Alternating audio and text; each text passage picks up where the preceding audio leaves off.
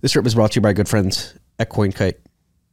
CoinKite's here. They build the best Bitcoin hardware in the space. I'm rubbing my block clock right now. Have you ever rubbed your block clock, Logan? No, I'm not weird. Yeah, it doesn't feel great. It's not a rubbing product. It's a looking product. You look at it, it gives you great stats on the Bitcoin network. You set it up. It's a beautiful, aesthetically pleasing piece of hardware. It keeps you updated on what's going on in Bitcoin. That's just one thing. That's just like the fun things that CoinKite makes. They're very fun. They're very cool. They also make the best security hardware in the Bitcoin space. Their wallets, the MK4 and the Q1, both come with two secure elements. Both are NFC enabled. Both allow you to create private public key pairs offline in an air-gapped fashion, so your private keys never touch the internet. You can add entropy to your private key with dice rolls as well with both products. A bit different. MK4 looks like a little calculator. The Q1 is a full keyboard device with a bigger screen, QR scanning capabilities, and it has a battery pack as well. Again, the most secure hardware on the market. Allows you to create your private public keys in an air-gapped fashion. It's the best way to do it. Adding entropy to it as well. Eliminate single points of failure. Cold Card helps you do that with their hardware by keeping your stuff offline. They also have the Sats card, the Tap Signer, the Sats chip, a bunch of things. Go check it out at coinkite.com. Try RHR. Just try it. Tell me what happens. Nobody's told us, Logan. Have you tried it? I have not. Have you tried it? I have not. Maybe it's on me. Maybe I should go try it. This trip is also brought to you by our good friends at Unchained. We talk about them in this episode. They're doing it the right way. They're a financial institution of the future, building their whole company off of Bitcoin's native multi-sig properties. They have their Vault product, which is a 2 or 3 multi-sig in which you hold 2 keys. Unchained holds 1. Since you have those 2 keys, you control your Bitcoin. You can move it whenever you see fit. If you're ever in a pinch and need Unchained to be the second in the 2 or 3 multi-sig quorum, the second signature, they're there for you. They have the trading desk, where if you buy Bitcoin through their trading desk, it goes straight to that vault that you set up. So there's no pulling out keys, wallets, addresses. You buy Bitcoin, it goes straight to your multi-sig cold storage vault. Single points of failure are eliminated in that model. Unchained never holds the Bitcoin. You don't buy it on Unchained, it sits on exchange. No, you buy it, goes straight to your multi-sig cold storage. Whether you're an individual, high net worth individual, a family office, an institution, a sovereign wealth fund looking to buy Bitcoin, hit up Unchained's trading desk. Go to unchained.com/trading to check it out and enjoy this rip of Rabbit Hole Recap. Okay.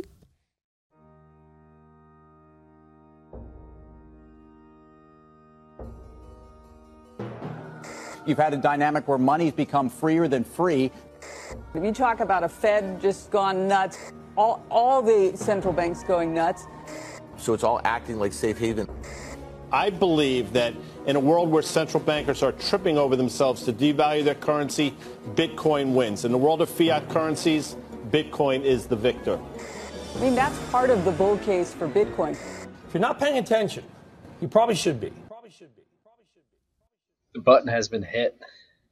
We're live. Oh shit, the button was pressed. Button was pressed. Did we do everything right? We'll find out. You're stressing about it. Let's see. No, check. I mean, what we pressed go live. Between this and dispatch and TFTC, we've cumulatively pressed live like 800 times. And I'm still not sure if it's going to work every time I press it. Just like, oh, here we go. Let's do it. Let's do it live. Yeah, we're still figuring out everything on this side of things. My laptop's sitting on a stack of books. Matt's on a stack of something. Production it's a stack quality, of headphone boxes. It's all about the content, Production quality. We'd like to see it increase. Matt's got a nice clear camera right now, but it's all about the content. We've got a lot of content. I guess you don't even press go live anymore. You have Logan do it for you. Yeah, and he's still working on it too. He gets nervous every time he has to go live, but you should see it in person. Obviously not in person today. back at my father-in-law's house on the back porch studio. You can tell because you can hear Desperately the birds if you're listening to the podcast feed. You can hear the birds. We did the last trade earlier. I forgot about the noon bell. Of course, I was in the middle of an impassioned monologue, and the noon bell went off here. My neighbor's probably on his way down to mow the lawn, mid-rip for RHR. It's that time of year again, freaks. Down the shore. It's storming here in Nashville, freaks. So if the power surges, I will join back in when the power comes back. Yeah. Or we might get in a situation where the power just goes out and the episode ends at that point. So just be aware, freaks.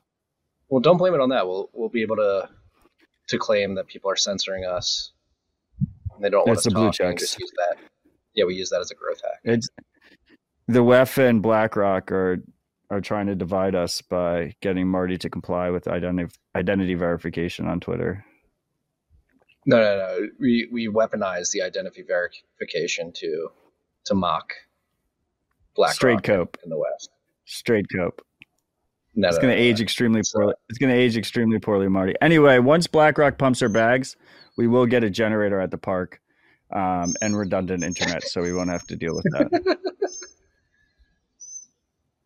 Well, the redundant internet, what would that be, fiber or Starlink, which in the case of a storm would be unreliable? It can't be Starlink because Elon's going to try and silence me, so I need redundant internet that's Elon resistant. Yeah. The problems of our days. It's always something.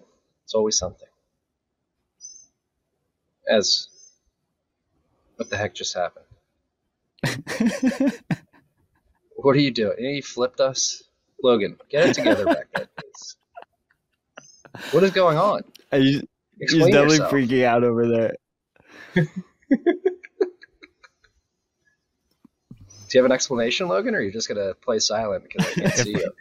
I didn't have the scene locked when I made this new thing for the remote, and apparently keyboard shortcut B just flips it to that camera that's pointed at nothing. Yeah, okay. Good to know. It's pointed at something. Good to know. A lot to talk about. News regarding the debacle at Prime Trust was released this week. We've got good Bitcoin tech being released to market. We've got Jerome Powell on Capitol Hill saying, recession's in the likelihood of probability. But as we do, always, let's start with Clark's dashboard to check the state of the Bitcoin network. We're currently sitting at 30,630 cuck bucks. One cuck buck's going to get you 3,265 sats. Almost at a $600 billion market cap, currently sitting at $594.7 billion. We are at block height 796,436, which means that we have had a difficulty adjustment since we last met here on RHR last week, and that adjustment was a negative 3.3% adjustment. Blocks came in at 10 minutes and 20 seconds on average during the last difficulty epoch. And it seems like it fell off towards the end there because the estimate was around 2% for about a week. We are 1,900 blocks exactly from the next adjustment, which is estimated to be on July 13th.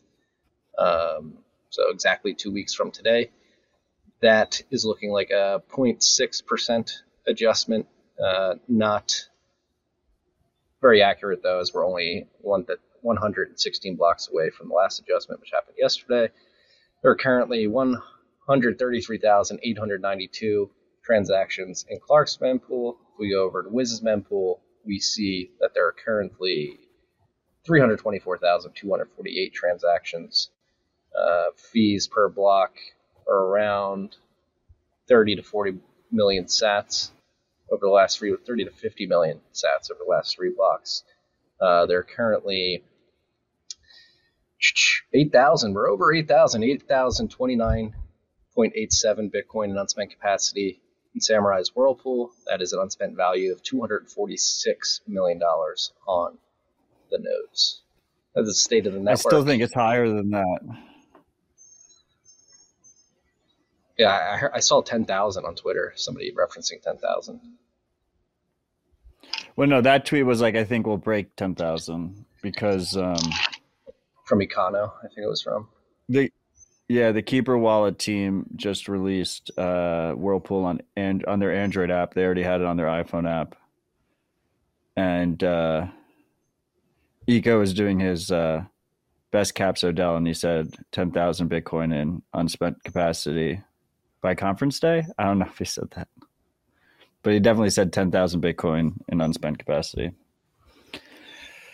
But I remember that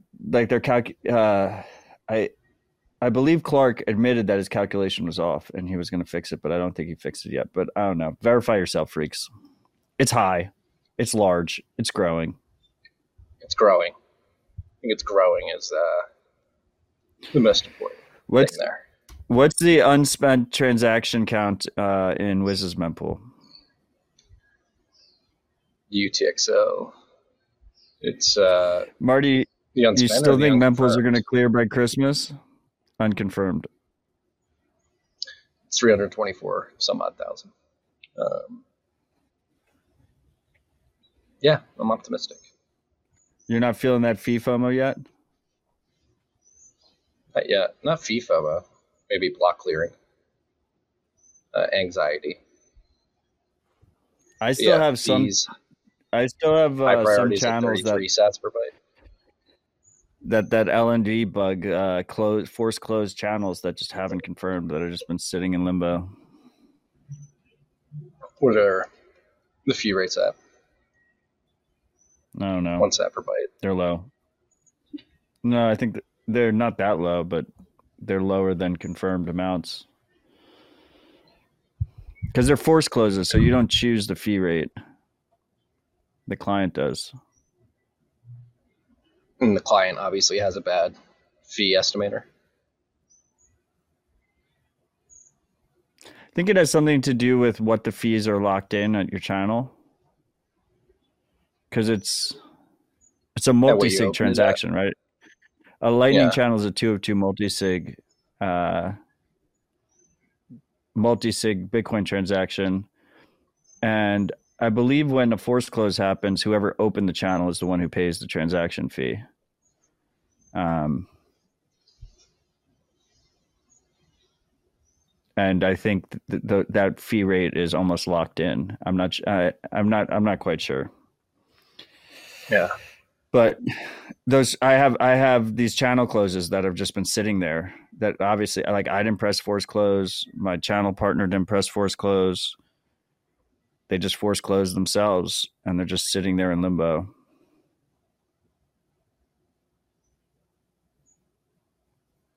Hopefully, I mean, you should be praying for blocks to clear.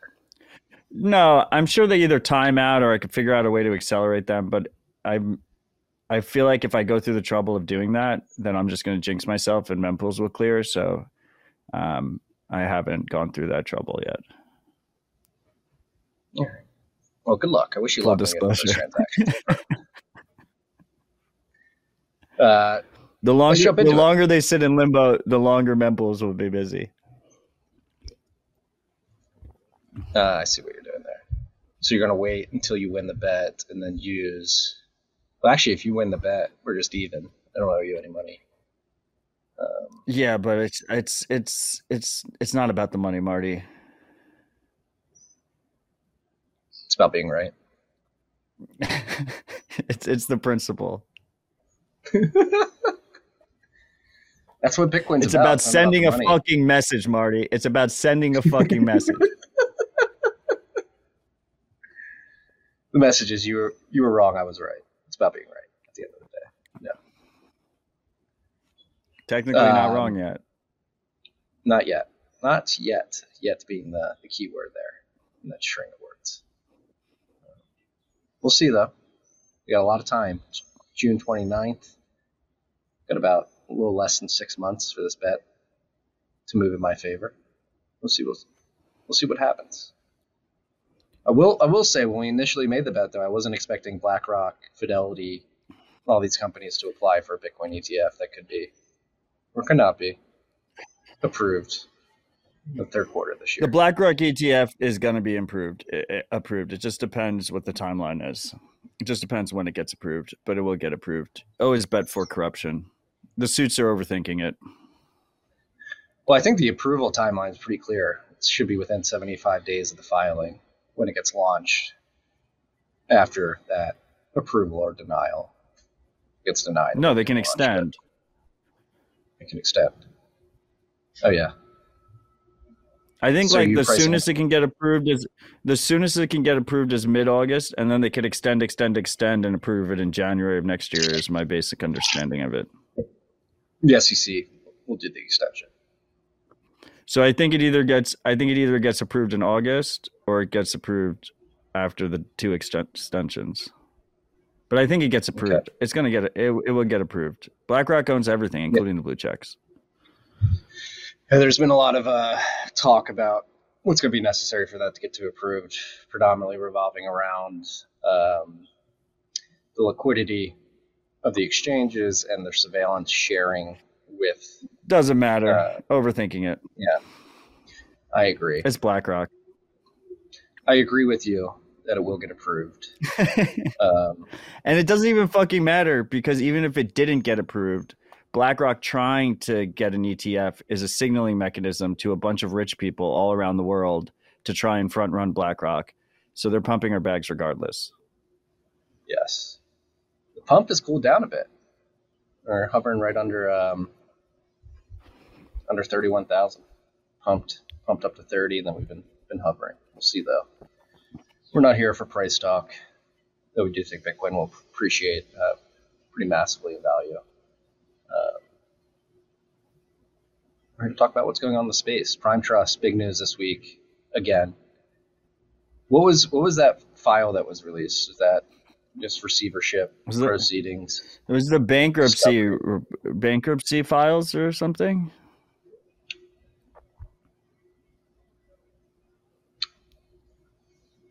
Fusel's business discovered a major hole.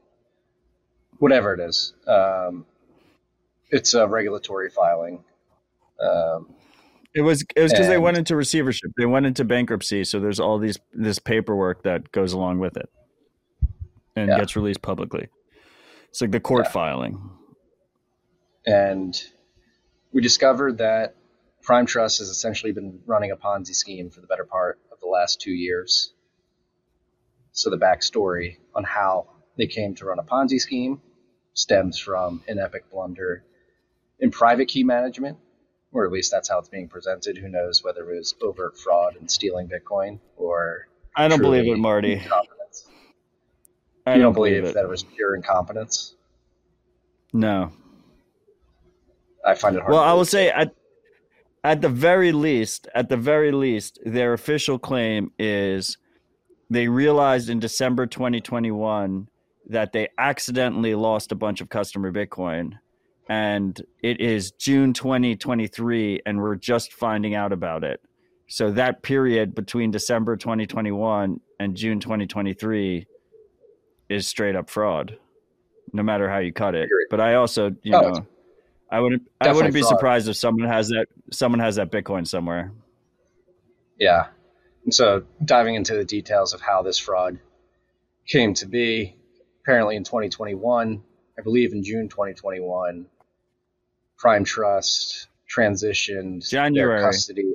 January 2021. So the beginning of 2021, they transitioned their custody from an in-house solution to Fireblocks. And for you freaks who are unaware, Fireblocks uses multi-party computation to do security for crypto assets more broadly. So they do Bitcoin and all the shit coins as well. And they basically run the back end of a bunch of exchanges and third-party custodians that touch Bitcoin and shitcoins. And so in January 2021, Prime Trust moved from their in-house setup and started leveraging Fireblocks. At some point in 2021, the story that they're going with is that they began, for some reason or another, feeding addresses to their customers from their in-house setup, their legacy address setup that they thought they were pulling from Fireblocks. And so that accumulated a bunch of Bitcoin into a key setup that they claimed to not have had access to. And so there was a period of time where they were just dumping Bitcoin into public addresses, into the old wallet, associated with keys, into old wallets that they claim they don't have access to anymore. So that built up basically a hole in their balance sheet that they then used US dollar balances from their customers to try to make back by speculating in shitcoins. No, they were using customer dollar balances to try and buy back the lost assets secretly. I mean, look, I will say this. First of all, so they had old wallets, and then they transitioned to Fireblocks, and then they had new wallets. And supposedly they kept sending Bitcoin to the old wallets, and the old wallet keys are lost. That's the sum up of their explanation. And then they found out that about a year later, in December 21, is when they supposedly realized that. And then they kept it quiet and tried to use customer funds to fill the hole of customer Bitcoin and other shitcoins. If they in fact were sending it to old wallets and there wasn't actually stolen Bitcoin there and stolen shitcoins, then they should have a full receipt of all of those addresses that they were sending to. And we should be able to check the different blockchains and see that those funds have not moved. And those funds should presumably never move. If they ever move, that means that money was stolen and not lost, and that, a extremely egregious fraud occurred. But with all that said, the cover up that followed is straight up criminal behavior. Is what happened. No matter how you cut it. I mean, they covered it up for almost 2 years, unbeknownst to presumably their business clients and the ultimate end retail users of those business clients. Meanwhile, Scott Purcell, who was the founder of Prime Trust, at some point during that period left Prime Trust and started Fortress Trust. And he is currently being sued by Prime Trust subsidiary bank, BANQ, for taking corporate secrets and proprietary information to basically launch a competitor. But I find it hard to believe that he's not complicit. Once again, not a lawyer, and I've only briefly looked at these documents, but I find it hard to believe he's not complicit in what went down in Prime Trust. I mean, he was in charge at that time. Yeah, and he was president. Even after he left as CEO, I believe he was still on the board as like president and director. So would have had to have intimate knowledge of everything going on. In an aspect of the bank claims, BANQ claims as well, is that he didn't only bring over proprietary information and technology, but he also illegally transferred funds of bank clients to Fortress as well. And there's missing funds. Yeah, so it stinks. So long story long,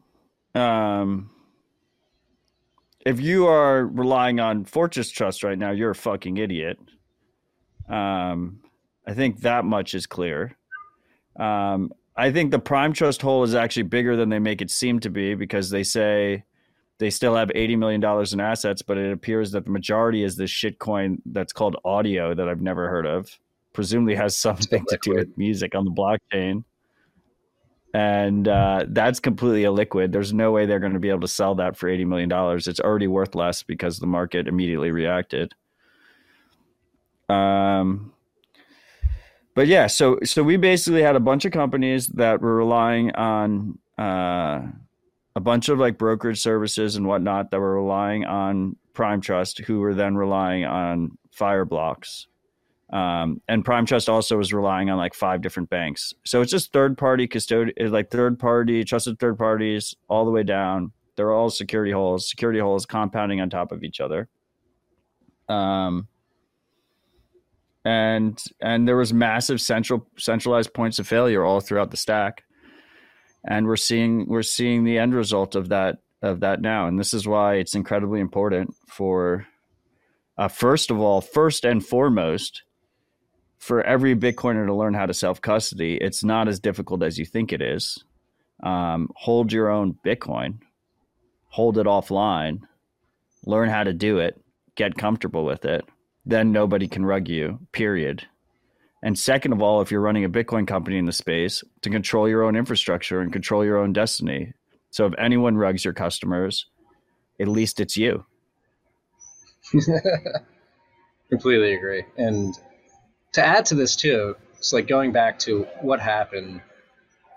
There's a couple of really big glaring issues, both on behalf of Prime Trust and Fireblocks. So, like, number one, Prime Trust, even if you did do like a security setup transfer from an in-house solution to Fireblocks, like, why would you burn the private key that gave you access to those wallets? Like, this is where the story doesn't add up, because even if you did make that transition, there's a possibility of a client not realizing you made the transition and depositing Bitcoin to an address they previously used, in which case you would want to have access to that private key to make sure that you could right the wrong. And then number two, on Fireblock's part, like, if this situation where Prime Trust was a client of Fireblocks and they were accidentally sending Bitcoin to legacy addresses that they previously controlled, like, Fireblocks as a counterparty in that interaction, that business,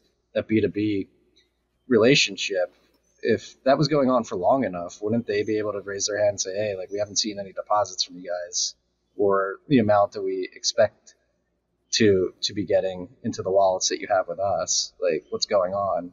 Like, shouldn't they have seen some things that would seem suspicious on their end? Yeah, the whole thing fucking stinks, Marty.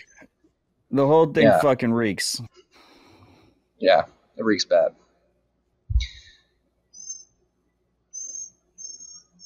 Yeah, you don't burn private keys. And then, like, Fireblocks, I wonder, because that's something that really hasn't been discussed or talked about, or at least I haven't seen it. Like, how did they not know that this was happening?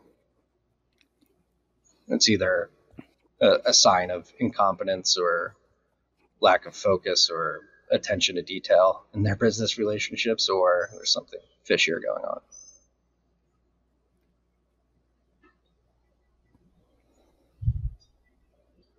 Yeah. No, I mean, the whole thing's incredibly fucked up. Yeah. So going back to repercussions, I mean, again, like Matt said, if you're leveraging Fortress now, it's probably not a good idea. You probably want to begin transitioning away from them. Again, I see a bunch of people in the comments. Horrible fucking idea. Yeah. A bunch of people in the comments mentioning Swan. Yes, Swan has transitioned the US dollar side of their business over to Fortress. The Bitcoin side is handled by BitGo, from my understanding.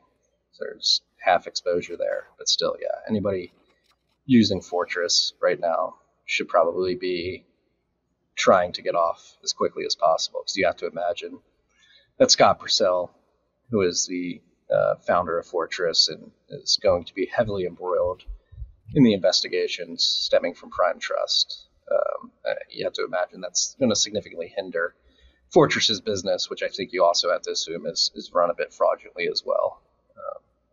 Yeah, I mean, the risk is less so with Fortress right now. I mean, there's always a rug risk, but the risk is less so a rug risk and more so like regulators might just shut down that business at any moment. Yeah. And so specifically because I don't know. I mean, if you're storing Bitcoin with them, then there's a rug risk, because Bitcoin's the most ruggable asset. But if you're using them for the fiat side, it's more of a like a denial of service type of situation. Yeah. Funds can get frozen. And likely will, if we're being honest. Yeah, and it's also. And by the way, Prime Trust too. was a qualified custodian. Just. But how are you able to keep that qualified custodian designation if you're allocating your custody setup to another company? Is Fireblocks a qualified custodian too? Dude, the whole thing is just fucking fiat bullshit. The whole qualified like. Matt, be your own I agree custodian. with this. We're trying to walk through this. I agree with you. Every Bitcoiner has the ability to have a qualified custodian in their pocket. Why are you relying on the fiat bullshit? Yeah, that was a great tweet from Phil Geiger this week. You can be your own qualified custodian.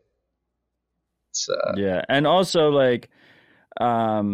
Leishman made a good point. I think anyone who's advocating for more regulation here, I think this proves that the regulation does not protect anybody. And the big concern is if we have people in this space that are advocating for more regulation, that the only people that can custody Bitcoin is like these qualified custodians, then we just have massive central points of failure with just like a few trust organizations that are blessed that still might commit fraud, rather than a bunch of different companies that have their own reputation at stake and are holding their own infrastructure and working with their customers directly, which is what we really want. We want everyone to hold their own keys, period. But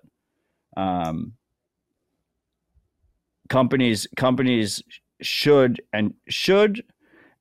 be encouraged to control their own infrastructure, control their own destiny, and manage that relationship with their customers directly in a proper free market of ideas and products. Yeah, because the truth of the situation is that the legal and regulatory structure is simply not up with the times when it comes to Bitcoin security. And like Matt said, if you do have overregulation that tries to funnel Bitcoin custody into the hands of a select few, quote unquote, qualified custodians, which are proving not to be particularly qualified to custody Bitcoin in the case of Prime Trust. Exactly.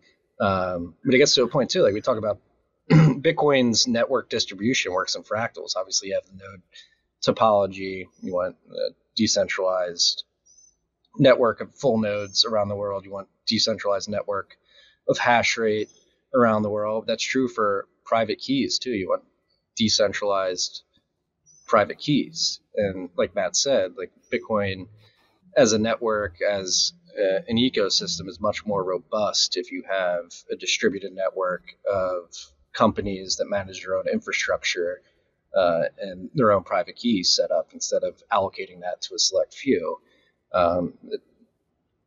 Obviously, we should note, like even in that setup, there are companies and custodians that can mess up their private key setup and rug their customers, but it'll be isolated to their customer base. And just imagine if somebody like a Fireblocks or a BitGo, like people are forced to use them, and God forbid they have something go wrong with their setup. It could be terrible for the market overall. Yeah, just hold your own keys, freaks. Become unruggable. Best way to not get rugged is to be under the rug. That's holding your own keys. But yeah, fallout from this, Coinbits, which was a DCA app in the Bitcoin. They've come out via email, via their blog, and via Twitter yesterday, essentially saying that they've been caught up in this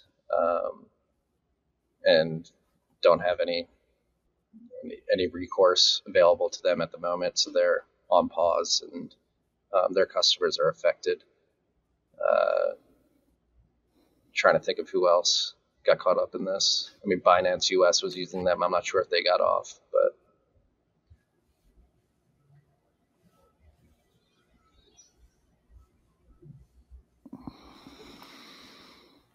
yeah, I don't know. I don't know who else. Tired.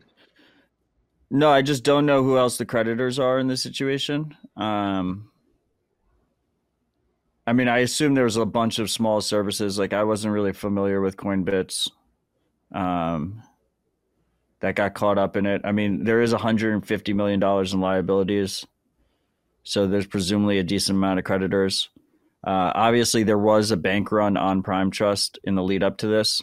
They had significantly more assets under their custodianship, even just 3 months ago. There's a lot of speculation that there's going to be clawbacks. I do not expect clawbacks. Not a lawyer, but do not expect any kind of clawbacks, especially if you withdrew yourself and you were using one of these services and you're holding in your self-custody. But it should be interesting to see how it all plays out. And I would just say, now more than ever, if you are running a Bitcoin company, your number one priority should be controlling your own infrastructure and controlling your own destiny. And if you are an individual Bitcoiner, your number one priority should be learning how to use Bitcoin and how to hold it yourself. It's not as difficult as you think it is. Life is fucking complicated. When humans need to find a way, we find a way.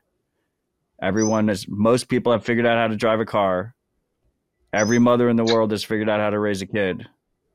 Y'all can learn how to hold Bitcoin. We will make it easier. The tools will get better. There are many of us focused on it. But in the meantime, it is easier than you think it is. You just have to realize the need. Stop getting rugged and hold your own keys.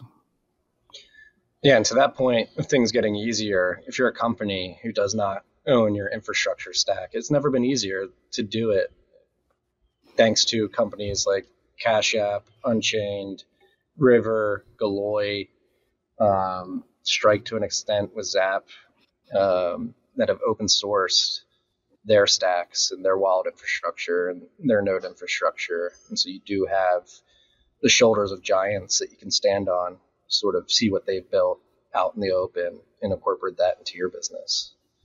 Well, I mean, I think that's a good point. A lot of companies have tread before, so you can learn from their mistakes and what they've learned in general, because a lot of them have been very open about it. But also, a company like Bitcoin, they have a lot of open source. They have a lot of open source projects that you can use. Yeah, but where I was going with this is, most people aren't familiar. Is BitGo has two products. BitGo has a product that they're the full custodian of, which is pretty questionable if a company uses that. But then BitGo also has a multi-institution, multi-sig, where they only hold one key. And the company involved holds the majority of keys, so they control their own destiny in that regard as well. So there's a lot of different paths you can take. But at the end of the day, basically what you should be asking yourself is, who can rug my customers? And if it's anyone besides yourself, you're playing with fucking fire. Yeah, agreed. I mean, the one rug you may not be able to protect you and your customers from is the U.S. dollar side of things, the banking relationships. But you can't protect against that.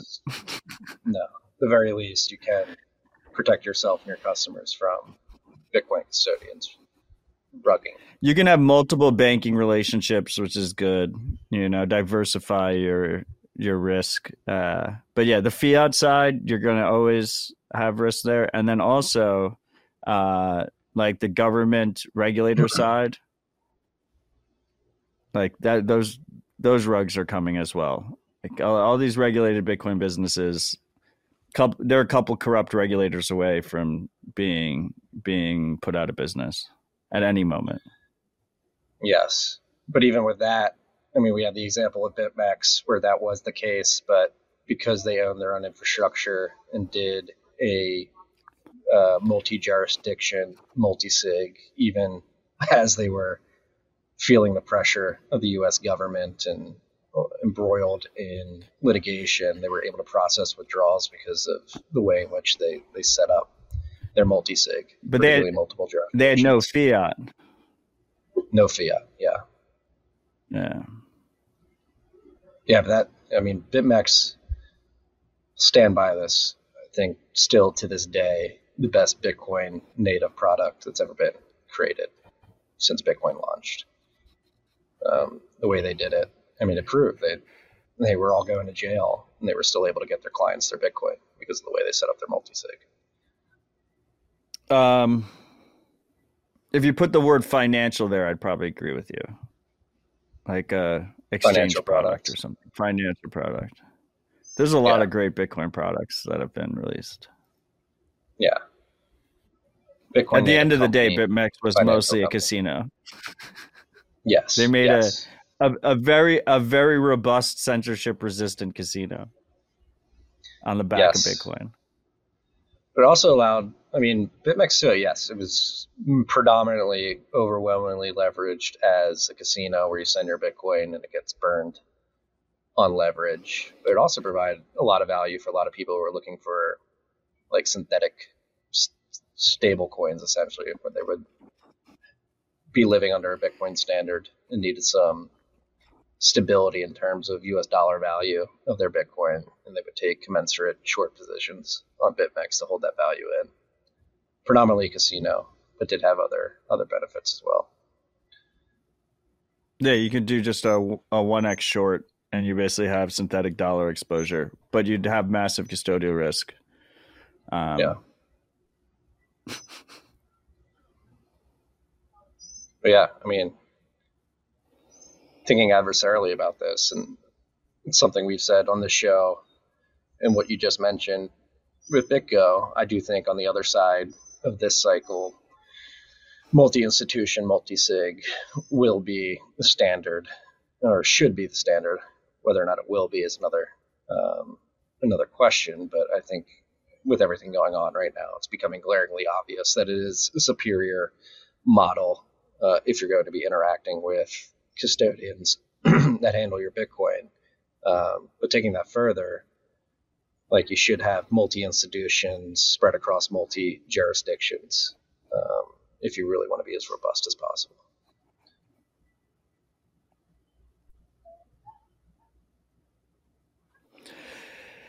The 100%. It doesn't really help you that much otherwise. Yeah. All right. It helps. Next up on the much. list. Yeah. Next up on the list, Riot just signed a massive deal with MicroBT. They're not only going to be buying a massive amount of their ASICs, their WhatsMiner ASICs, 33,280, which will increase their self-mining capacity to over 20 exahash, which is pretty massive. They have the ability to purchase up to 66,560 additional miners as well with that agreement. But on top of that, they're really going to push forward the manufacturing of the WhatsMiners in the U.S., which is pretty big. That's been a big thing in the mining industry, is the risk that exists with all the ASICs being produced in Southeast Asia, predominantly China, Malaysia, Thailand, and the somewhat loose, more direct connections with China. A lot of miners have to get creative when they purchase their ASICs to get them in the States without touching China, so they don't have to pay the tariffs. And so the ability to have the ASICs manufactured here in the U.S. will completely prevent them from having to worry about that. So it's a pretty big deal. One for Riot, which has predominantly been Bitmain heavy to date, seeing them diversify their ASIC fleets into WhatsMiners is a pretty big development for them as a company. And then just overall for the mining industry here in the United States, having MicroBT manufacture some of their machines in the U.S. Is pretty massive.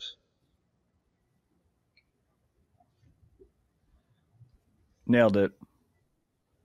Yeah.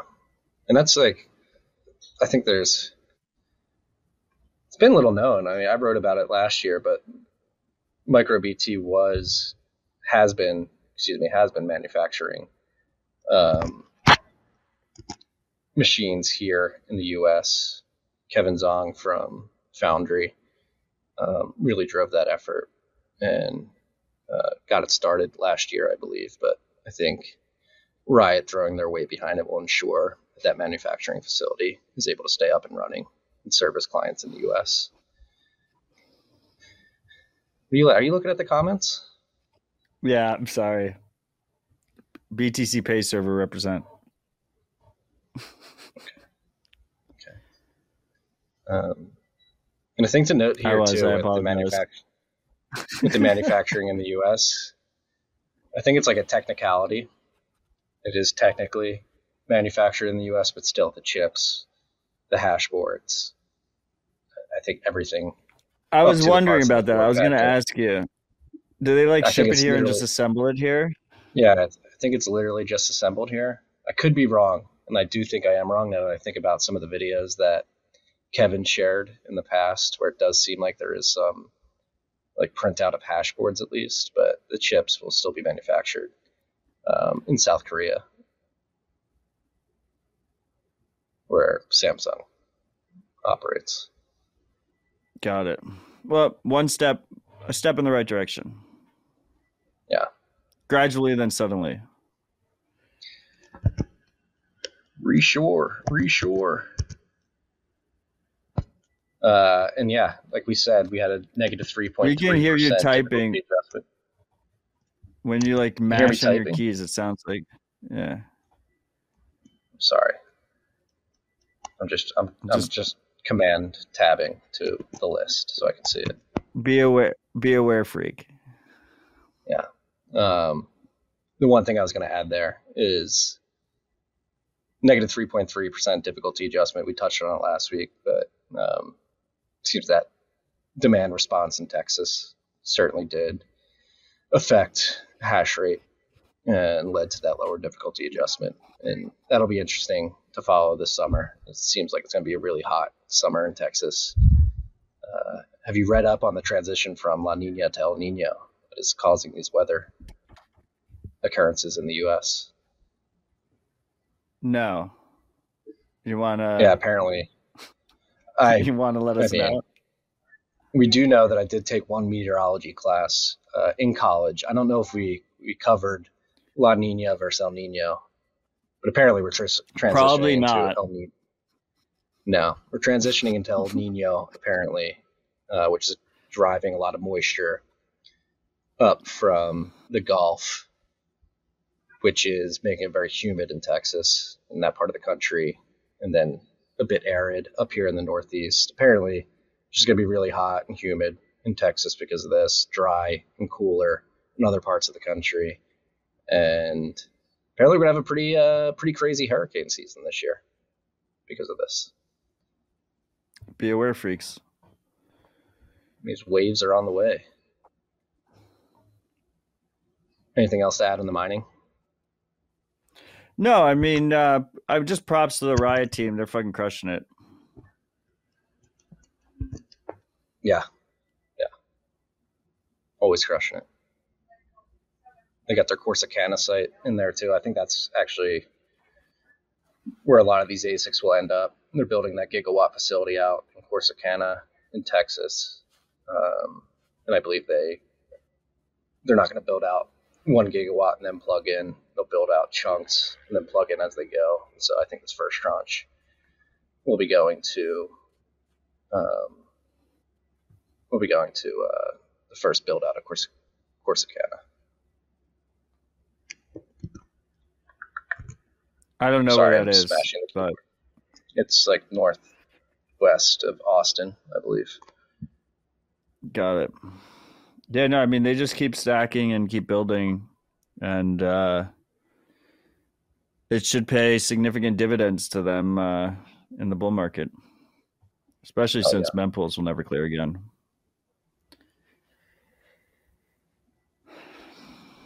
Well, if El Nino has its way, it will definitely prevent blocks from clearing as quickly as I'd like. Marty's already setting up his excuses. Now he's got meteorology excuses. Mempools would have cleared if it wasn't for the damn El Nino. Spiral grants. 2 new spiral grants, or 1 new, 1 renewal. Matthew Ramsden. And there's another one on the list next. right afterwards. So there's we got 3 spiral grants. 3 grants. 1 new, 2 renewals. Matthew Ramsden, who I have to say was one hell of a golf swing. He was in my foursome at the first ever Bitcoin Park. What are we calling that? Golf outing? The golf Bitcoin tournament? Park Golf Classic. The Golf Classic. Matthew is in my foursome. Dude can drive the ball. He can also contribute to Lightning. So he got a spiral grant to work on LDK and BDK, I believe, correct? Yes. Or LDK specifically. I thought his major focus was on the BDK side. Matthew's also planning to work on LDK Node, Bitcoin Dev Kit scripts, Bitcoin Dev Kit. See, there you go. Fine rigs. Well, so Wallet UI. Matt is fucking awesome. He runs our bit devs here at Bitcoin Park in Nashville. He runs our monthly bit devs along with Steve Myers and P. And both him and Steve, Steve has been focused on the BDK project. But yeah, I'm very grateful to have them both in Nashville running our bit devs and as members of Bitcoin Park, and very grateful for them working on Bitcoin. And I'm grateful for Spiral for funding them. Obviously, Pavel Nex is a good friend of the pod. He's mostly been focused recently on Stratum V2, but he's also one of the legends behind BTC Pay Server. And he has his own Bitcoin local community space in Belgrade. So huge props to him. That's incredibly well deserved. And then the third one is a renewal for Thunder Biscuit, who I had the fortune to meet this year. And he's been focused on BDK, and he's just another fucking legend. So just really great to see across the board. And I'm glad they're getting supported for their open source work. BDK, LDK. The LDK node is basically this idea of LDK is more building blocks for people to make Lightning wallets, and so is BDK. And LDK node is like just you take BDK and LDK and you have it in a pre-built default configuration that makes it even easier to build apps. So the work that everyone is doing that is contributing to BDK and LDK is basically doing all of the hard stuff, doing all of the extremely hard, very security focused aspects of Bitcoin wallets and different tools. So then other people can build on top of it, and we can have a very diverse ecosystem of different options available to Bitcoiners, which is exactly what we want to see. Options are good. The more options, the better, with many different trade-off balances, so people can choose which tool is best for their situation. Yeah. And if you talk with some of the devs who are on the cutting edge of Lightning development that are somewhat agnostic to the implementations that are used, a lot of them are saying LDK is really superior. Let's just put it bluntly, just to how modular it is, and the fact that it was built in Rust. Apparently building on LDK allows you to create really unique experiences that just aren't possible on clients or implementations like LND or Core Lightning, because they sort of lock you into operating in a particular fashion, where LDK's modularity allows you to get more creative with implementation and app design. Yeah, but the irony of that is that's part of the reason why LDK adoption has been slow, which is why LDK Node is coming out, so that you have less modularity and just easier to work with. But that it just means not only do users have options, but devs have options, right? Yeah. The more options, the better. Mutiny is completely built on the LDK BDK stack. And the gents over at Mutiny rave about it, so it makes their project possible. What's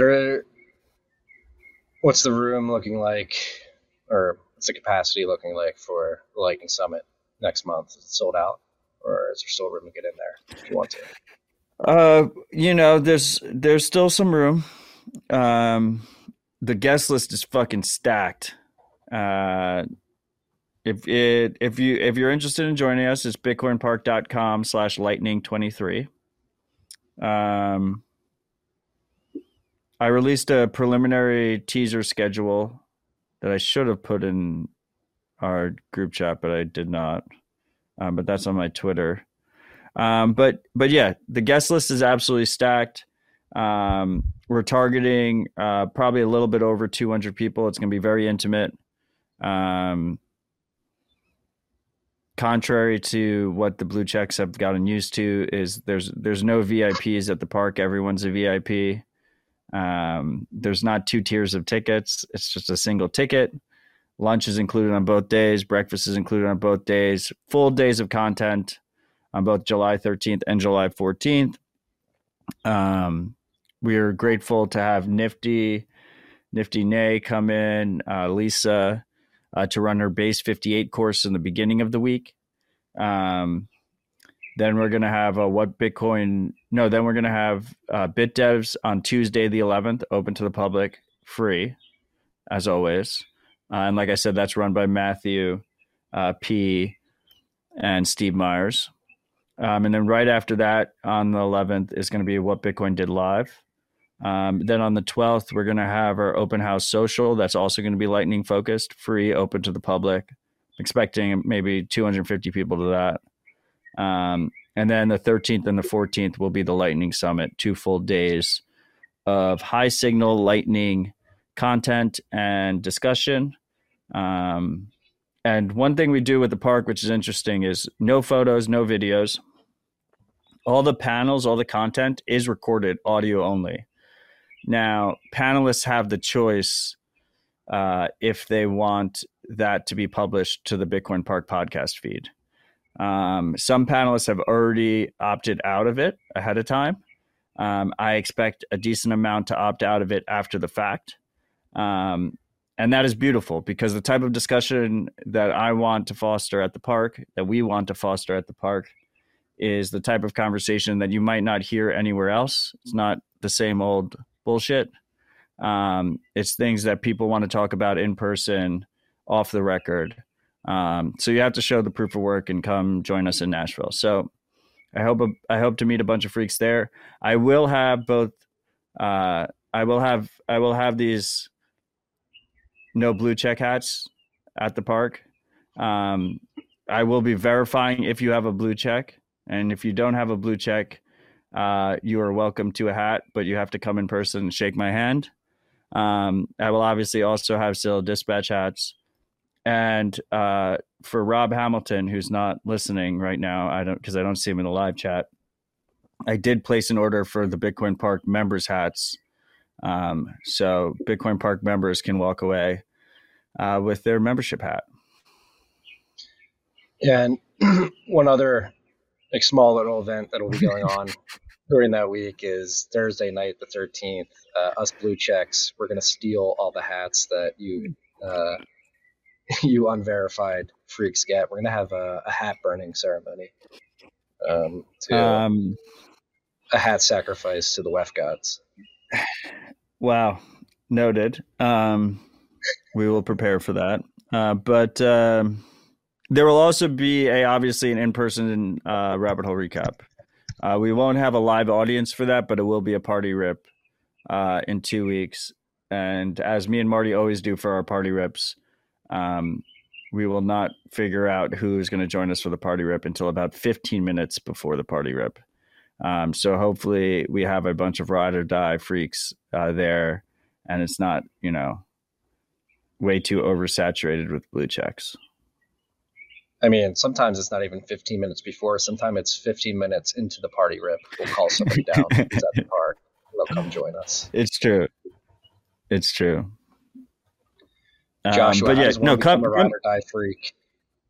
Yeah, resist the You're check. in the comments right now. No, you don't have to resist the check. We resist love our the checks check and our non-checks. Fuck the checks. The checks hate you. Joshua, Demons. I don't hate you, Joshua. If you're in the live chat, you're ride or die. And I don't think that's the only.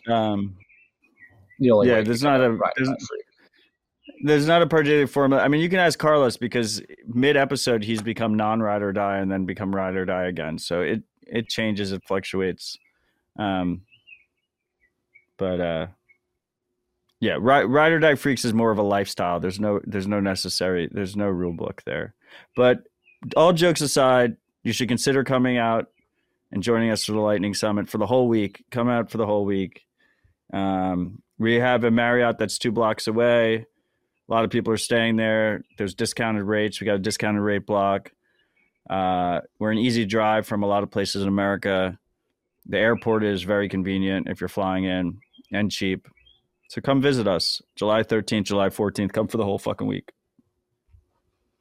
BitcoinPark.com/lightning23. It's always a long week. Pace yourselves, freaks. Pace yourselves. Advice from a Nashville Summit veteran here. Next up on the list is EBD. Launched time-based Bitcoin rewards for over 100 Android games. I didn't see this until you put it on the list. This seems pretty cool, though. I also didn't see it until I put it on the list. I mean, look, this is I think this is the thesis, right? We're kind of watching the transition from Bitcoin specific games to every game having Bitcoin involved. And I think the starting point is almost these wrappers on top of already existing popular games. But eventually we're going to get to the point where eventually we're going to get to the point where every game has Bitcoin in it. I'm just laughing because Carlos is asking if I get kickbacks from the airport. He does show it a lot. Marty and I had to deal with tri-state New York airports for fucking years. I got a story. I had to deal with it yesterday. I got a story when you're done. It is hard for me to make it. It's hard for me to overstate what a fucking joy it is to fly into the humble Nashville airport or pick up someone from that airport. It is so much fucking easier. So unfortunately, I do not get a kickback yet. But if you are listening, Nashville airport operator, first of all, we would love to have you on the pod. And second of all, sponsorship opportunities are open. I'll show an airport if I have to. I'm in. Speaking of New York area airports, we typically fly into Newark when we come in from Austin, even though we're from Philly, just because it's like literally a third of the cost to get the whole family home from Austin to Newark instead of Austin to Philly. And so we flew in yesterday and it was going swimmingly. We got in onto the plane on time, left a little bit early. Everybody got on the plane in a timely manner. We landed in Newark 30 minutes early, and we sat on the tarmac for 2 hours with a 3-year-old and a 1-year-old. That is not ideal. And we were literally just standing,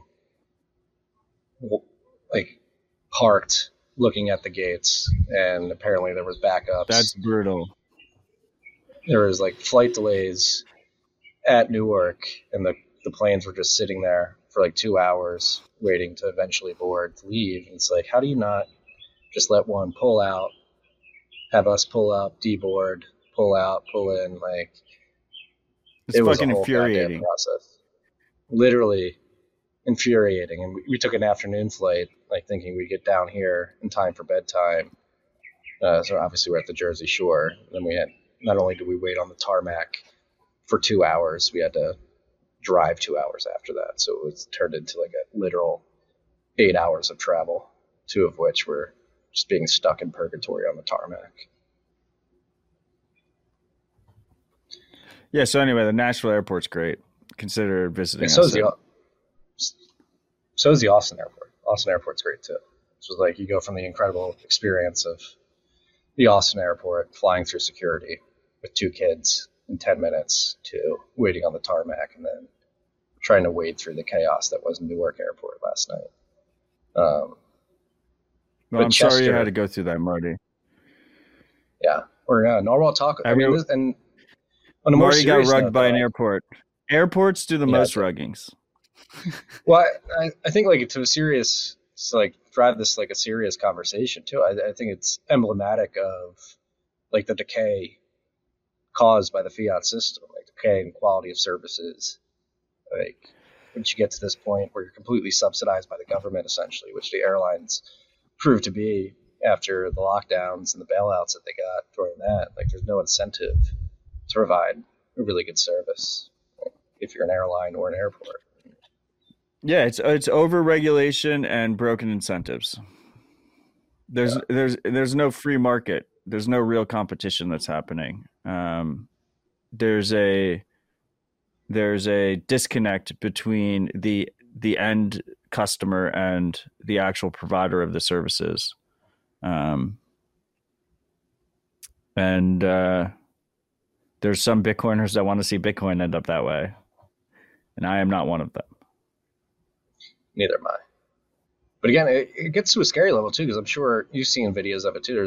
You had that emergency landing the other day because the nose of the plane malfunctioned. You had a video going around Twitter of like the engine of a plane like sparking up, like it was obviously breaking.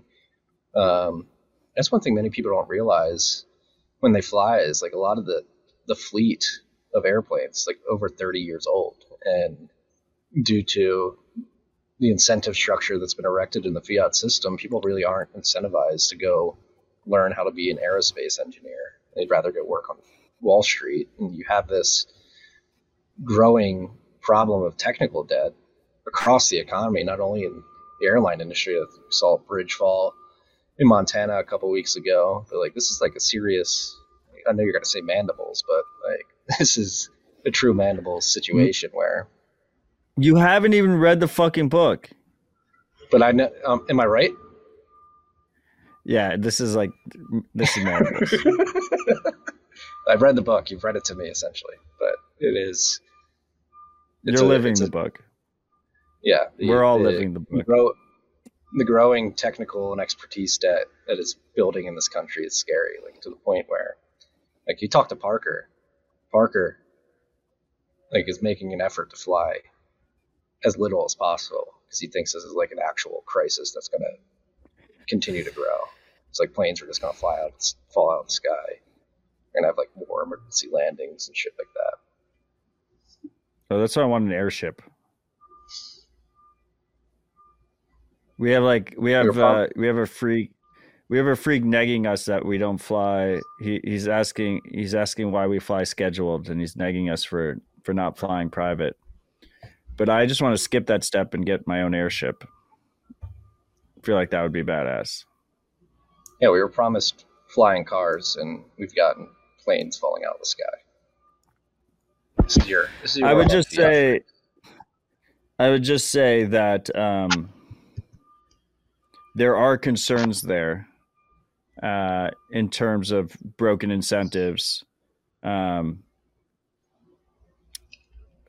And flying is fucking infuriating. It brings out the worst in everybody. It's just gotten so much worse over the last. I mean, even if you watch any kind of movies or anything from pre 9/11 days, it's just gotten significantly worse. They added the whole TSA element and all that bullshit.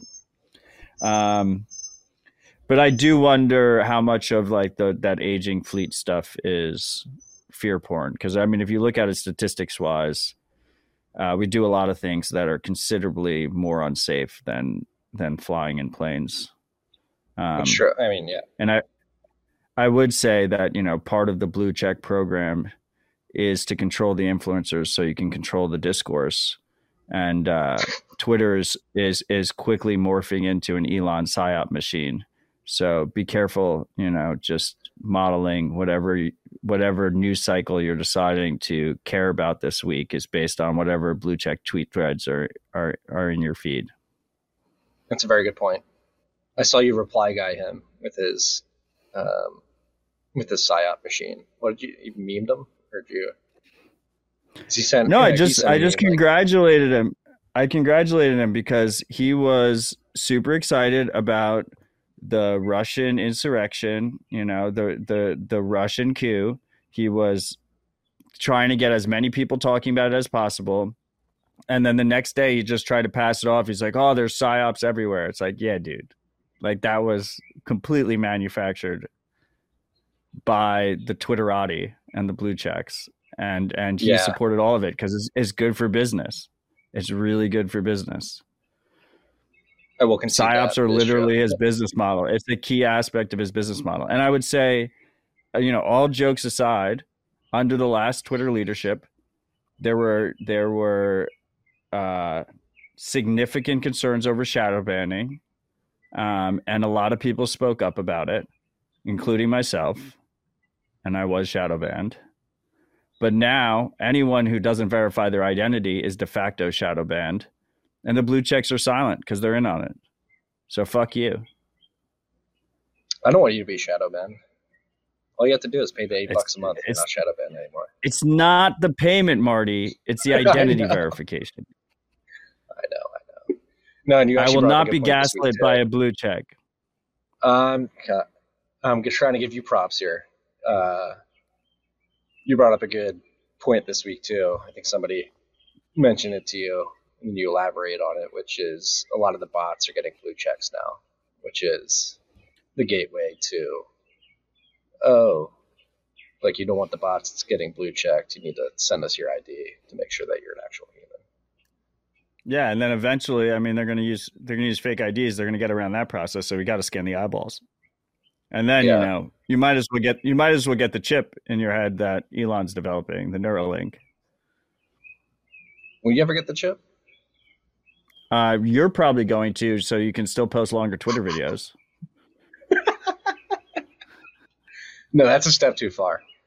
Irises and chips in the brain, too far for me. It's not happening. Noted. We'll see. We got off track from Zebedee. I think you were making Bitcoin in games. Billions of people are going to use Bitcoin in games, period. Very bullish on Bitcoin in games. And we will have, not only will we have Bitcoin games that you can play with Lightning at the Lightning Summit, but we're going to have, great discussions about Bitcoin and gaming and Lightning and gaming at the summit too, which I'm very excited about. Yeah. And I think an interesting thing to note with the Zebedee integration, so they have in the announcement, Zebedee app now offers a broader selection of playable games that include Bitcoin rewards thanks to a new partnership with advertising platform Adjo and its Playtime network. And so this is something that's been discussed in the context of podcasting 2.0 as well, as you're probably going to see advertising platforms implementing this, just paying people sats for viewing the ads. You're getting paid for your time. So maybe it makes these games more likely to be played because people are getting paid, but they're also getting served ads. It's not as transparent as some of the ideas that companies like Fountain are running with, where it's like, hey, play this audio clip of an ad and we'll pay you sats. It's more I don't know if subversive is the word, but it's less transparent in the sense that you're getting paid sats, but you're getting paid sats because they're going to stick an ad in front of you as you play that game. Right. They're taking the ad revenue and giving you sats for it. Yeah. A small portion, so they can still get their cut. Yeah. Yeah. My dream is to blow off some steam, play a video game and have like a young kid in the Philippines like spawn camp me and just kill me and take my sats. And I just think that's the future. And like a million other people being able to bet on all that shit at the same time without permission. And I think we're going to get there eventually, but it's going to be it'll be a slow, steady process. But it will happen. It just makes sense. It makes too much sense to me. Playing poker without money fucking sucks. It's boring. Playing poker with money, it's a great experience. It's a great way to hang out with friends. It's fun. It's exciting. Same thing with games. We just it'll take a little time for basically the larger game publishers to start to figure it out. It's going to come from the challengers first, who need to have an edge for some reason or another. Yeah. So shout out to Zebedee, companies like Thunder, really pushing this forward. Neil, Richard, and Adam at Dust Up. Seems like the gaming culture will be injected with sats. And another thing to note too, I'm sure you saw this, but the dude from Epic Games followed JB55 after because got they're in war. The Apple app. They're in war against the App Store together. Maybe that means we're a little bit closer to Fortnite adding Bitcoin, which would be fucking dope. It's a perfect fit. Really is. But anyway, Epic Games has been fighting in the App Store over their 30% cut of in-app purchases. And he believes so strongly in it that not only did he pull Fortnite is available on every single platform. And it's a very unique game in that it's a AAA game. It's, very high quality, fleshed out game that makes billions of dollars. It's available on every platform and you can cross play across platforms. So it doesn't matter if you're on PC or Xbox or Switch or PlayStation, you can play with all your friends. But not if they have an Apple product. He didn't only pull it from iOS, he also pulled it from Macs. Even though on a Mac you can install without an app store, you're still able to install programs without an app store. Because he was so pissed off at Tim Apple, he just pulled it from all Apple products, period. So it's good to see a principal stand like that, even if he is a blue check. Isn't JB55 a blue check too? Can we check that? There's a lot of disappointments, Marty. There's a lot of disappointments. I mean, our good friend who I have there you go. Our good friend who I have so much respect for, Jason Rick, was like asking for my approval on Twitter because he's a blue check. And look, you're a brother. I have a ton of respect for you. Be better. I'm not angry. I'm disappointed.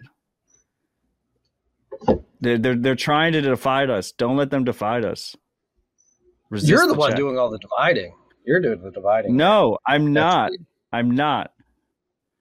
That's the Hegelian You dialectic verified the fucking identity. You're creating the problem. We're about to get to the software updates section of the show. So let's jump to the top 5 or top 4 boostograms from last episode 258. You can't trust Prime Trust. Becoming more obvious by the week. At Stainyall, 99,999 sats, 9s across the board. Palindrome boost. I already regret applying for a blue check. Big mistake. But Marty made me do it. Love you guys. I did not make you do it, Stainyall. Take some personal responsibility, freak. Thanks for the support. At Shania Twain. Shania is listening to the podcast. Wait, before you read that, Logan, are you the Logan in the live chat? Yeah. Love it. Logan's both producing the show and he's in the live chat. By the way, whoever asked earlier, that's what a ride or die freak looks like. Producing the show while in the live chat. Okay, let's hear from Shania. Are you having fun in the live chat, Logan? Whee! Is it fun? Shania Twain, 71,369 sats. Derby, England is welcoming y'all to our new meetup. Matt and Marty, thanks for helping igniting small community fires all around the world. Despite all of our perceived differences, we are strong together, and that's how we win. even blue checks. We are at BTC Derby on Twitter. Don't denigrate Shania Twain. Thanks for your support, Freak, and I'm glad. I'm the most bullish fundamental of Bitcoin is this grassroots community development. So, cheers to you for being a part of that movement. Yeah. So if you're around Derby, England, and you're looking for a new meetup, a Bitcoin meetup, go follow at BTC Derby on Twitter. DERBY. Pronounced Darby. It's apparently pronounced. There you go. I don't know what you Brits and your English, you guys fucked up the English language. You may have created it, but actually, I don't even know if you guys created it. Who created it then? Did England create English? Did the English create English? Yes. Okay. That's why it's called English. That's what I assumed. What did I fuck up? To make sure I was being... Oh, they fucked it up. No. Yeah, they fucked up. Like, it's spelled Derby. I mean, look, why is it pronounced I Darby? can't pronounce things for shit. We're both not great pronunciationers, so. You know, right, Matt, so my Darby mom complains about the way that you pronounce important. Important. And tells me that I should tell you that. Also, especially. No, I hear that too. Okay. Well, I have to think about it when I say it now. Well, whatever. Fuck you all. Stay humble, stack sats. I do like the way you say important. Important. Yeah, there's a D in it, right? Yeah. I mean, I take that back. Logan, tell your mother I appreciate her and that I'm sorry about my poor pronunciation, and I'll work on it. Listen, I'm getting roasted in the comments now for questioning whether or not English started in England. You know, it's a romantic language. There was a long history going from Latin to the other Romance I like languages. Luke T. Do the French speak French? Yeah, obviously I know the English speak English, okay? Did they create the language? I'm assuming so. I just want it to be historically to speak Chinese in China. Well, Luck T, there's two. Is it Mandarin or Cantonese? You have to ask these questions. You almost forgot Cantonese. I did almost forget Cantonese. Moving on. Okay, next boost. Eric 99 here to save us. Great advice. 50,000 sats. Stay humble, stack sats. And then thank you, at Eric. Mr. True ride or die free. At Mr. 13,337 sats. Blind boost. In parentheses, not listen, but I owe you. Boost until you bleed. Thank you, Mr. Blind boost. I like that. I owe you a boost until you what? He owes us. That was one sentence, and the next sentence is boost until you bleed. All caps, exclamation point. Love it. All caps. You don't need to bleed. You don't need to bleed, freaks, but a nice blood sacrifice to the show is always appreciated. The support is appreciated, and it really does mean a lot seeing the sats come into our node, because it's more than just the money. It's the signal. It's about sending a message, and it shows it keeps us going. It just keeps us going week in and week out. That you guys find this content helpful and you're enjoying it, and thank you. We do appreciate it. Yeah, I love you, freaks. And I was joking about the blood sacrifice. We don't appreciate that. It's weird, demonic, satanic. Keep your blood. No sacrifices. Back to the list. Software updates. This is what I'm excited about.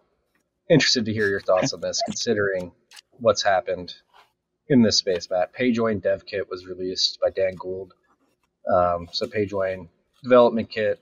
It's a full and completely standalone PayJoin implementation with supporting modules and enabling greater flexibility. So the idea, similar to BDK and LDK, which have dedicated development kits for Bitcoin wallets and LDK implementations.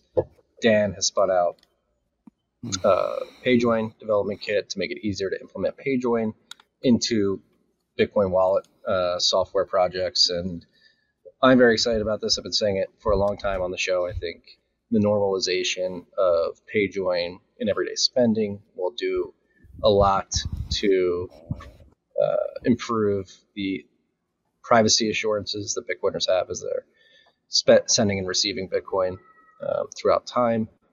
An interesting thing with PayJoin Development Kit, and something that Dan has gone to the Bitcoin Dev mailing list with, is an attempt to solve one of the biggest problems with PayJoin historically, which has been the idea that you need an always-on server, an always-on hot wallet that is able to provide an input for a PayJoin transaction. If you're receiving Bitcoin, that is what I would argue has probably prevented adoption up to this point. It seems that Dan has found a way to do this with a serverless asynchronous PayJoin, where you'll essentially be able to do a PayJoin without having an always-on server. You'll be able to allocate sort of the construction of the PSP. It's like a relay, right? Isn't it someone else's server? Yeah, you're using somebody else's server. Somebody else has like a server on that you connect with and have an endpoint. So what are your thoughts on this? Is PayJoin ever gonna? So he hasn't really removed the need for interactivity. He just kind of made it an interoperable server standard or something, kind of like Nostr. Yes. And they're using I believe Turn servers. I believe they're called TURN. But he called it that, right? I don't know. That's I think something it might he be. created. I don't think he did. I read the mailing list. It seems like it's something that's already leveraged by other things. I mean, look, I think it would be great to see more PayJoin adoption. So one of the common ways that surveillance companies track our Bitcoin transactions is they operate under the assumption that when you send a Bitcoin transaction, it's really a combination of input and outputs. So you take a bunch of unspent Bitcoin transactions that are inputs from your wallet, and those get combined together. And then you have, usually in a typical Bitcoin transaction, you'll have two outputs. You'll have one output is the person you're paying, and then the other output's your change coming back to you. So with a PayJoin, so one of the heuristics that the surveillance companies use is they just assume that all the inputs belong to the same person, which is the sender. And what a PayJoin does is you're essentially, the receiver is giving an input as well. So the receiver and the sender put an input in. And as a result, it breaks that heuristic if a lot of people start using it, where you get to a point where surveillance companies can't just assume that all the inputs are with the sender.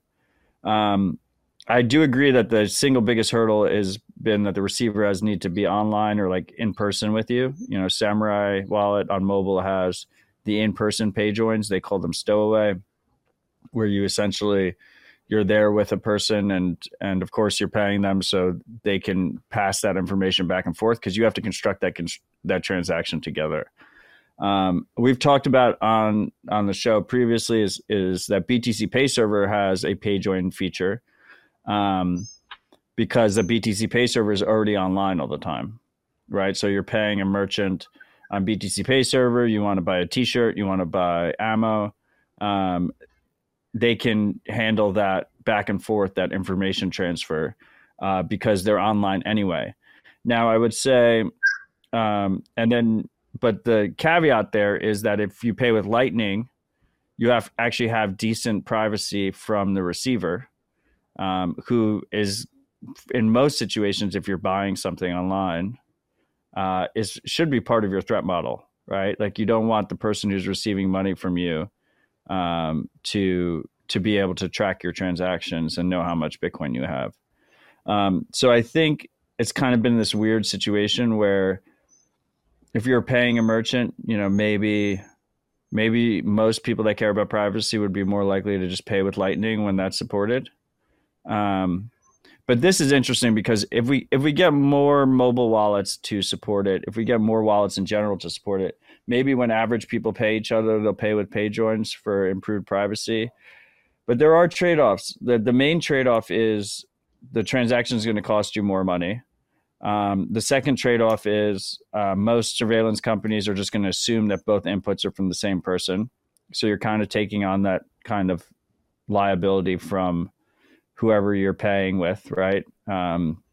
Marty goes online and pays for illegal porn.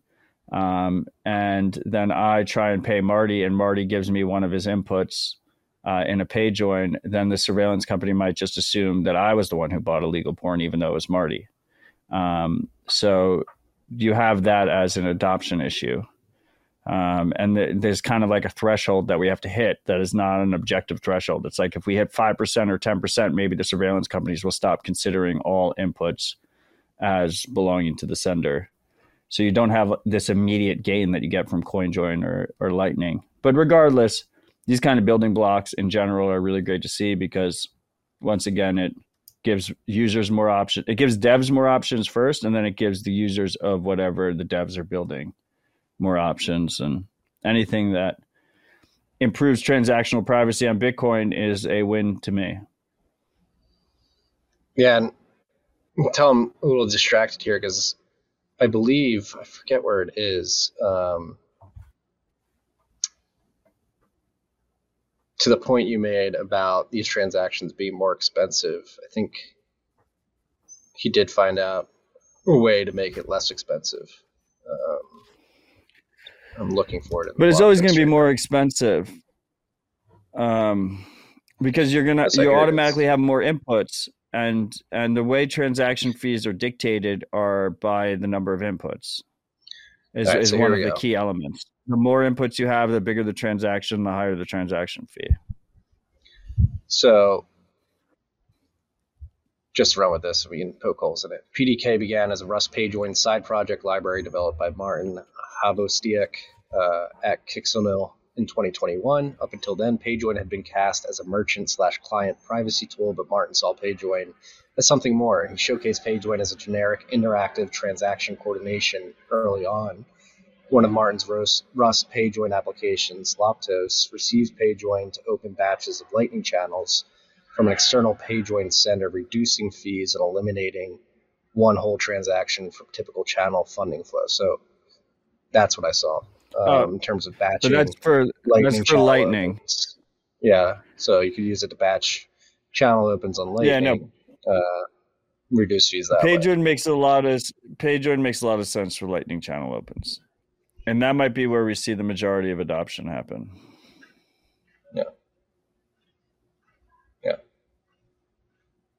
Would you be willing to pay more, knowing that you have the privacy? Obviously, if we're pumping CoinJoin in general. I mean, you're paying more to use CoinJoin, but with CoinJoin you have very it's very measurable privacy gains you get. With PageJoin, it's not so much. It's a little bit more nuanced. For Lightning channel opens, yeah, like I pay a little bit more for a more private Lightning channel open. Well, you'd actually pay less if you can batch them. Yeah, I mean, I would definitely pay less. I mean, there's a strong incentive. Well, then, but like if I can, I would rather like if something requires privacy that I'm purchasing, I would like to pay with the Lightning self-custody wallet, because then the receiver has no idea what UTXO funded that transaction, and there's zero link on chain. So, I mean, in that situation, I would rather, if given the option between paying with Lightning or PageJoin, it makes way more sense to pay with Lightning. Yeah. I think something we say here often applies here too. Optionality is good. So I think the more optionality, the better. Yeah. And then you may mention when I was looking for that stat, like, what are your thoughts on the fact that you don't need equal inputs for PageJoin? You can break the common input ownership heuristic with unequal inputs. Yeah, I mean, obviously you don't need equal inputs. But I will say, look, this is where to me, it doesn't obviate CoinJoin. It's just another tool. Yeah.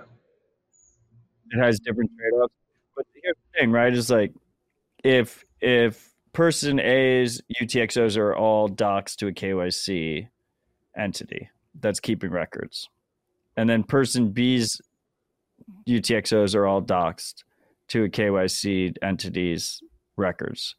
And that those KYC entities are both sharing with the same surveillance company or the same government that's sharing with the same surveillance company. Then like you could be doing a pay join and they're just like looking at the chain. They're like, oh, look how cute that is. Marty's doing a pay join with Matt. We have all their UTXOs known. You did nothing and you thought you might have done something. No, but they still, in this case, they still wouldn't know where. They'd know it's one of two.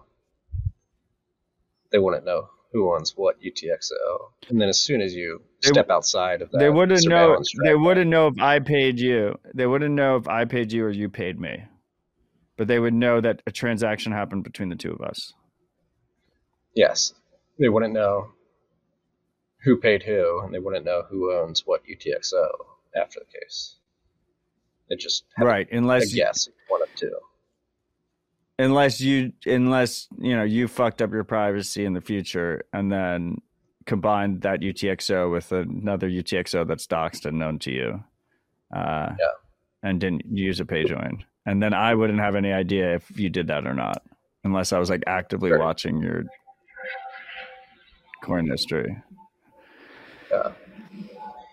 Good point. I think the overarching point of all this discussion is in the wake of everybody getting all horny for number go up because of BlackRock and others filing ETFs. It should be known and well understood that Bitcoin's privacy assurances are suboptimal right now. Yeah, no, I mean, I agree with that. Look, I really like the idea of pay joins for Lightning channel opens, particularly if you save money. That's a really strong incentive. It's hard. A lot of people will pay more for additional privacy, and then there's the majority of people just don't give a shit. Period. But a lot of people, even like the most amount of people, care about saving money. So if we're in a high fee environment and people can save money and have a better privacy outcome for everybody, that's a massive win. But I will say, in the pay join, coin join argument, it often comes down to the fact that coin joins are very obvious on chain because you have the equal inputs. You have the equal outputs where they're the same amount. I don't really think that is necessarily. I think that's a feature, not a bug. If you use message encryption, everyone that's snooping on your message traffic knows you're sending a message to someone encrypted. They don't know what you're saying. They don't know what's in the message, but they know you're sending an encrypted message. It's the same situation with CoinJoin. They know you're doing a CoinJoin, but they don't necessarily know, they can't track those transactions going forward. It's very difficult for them to track those transactions going forward. So I don't know if it's necessarily the biggest negative of CoinJoin. I think the biggest negative of CoinJoin historically has been cost and difficulty. It's just not very convenient. It's not as convenient as sending a naive Bitcoin transaction, and it's clearly more expensive. But yeah, if we can get pay join in every Lightning wallet for every Lightning channel open, and everyone saves money, especially in very tight mempools, massive win. Yeah, this is exciting. I'm actually going to speak with Dan tomorrow on TFTC.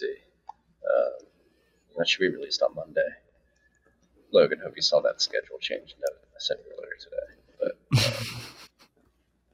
it's business on air. No, I'm excited to learn more. Intuitively, it makes sense to me.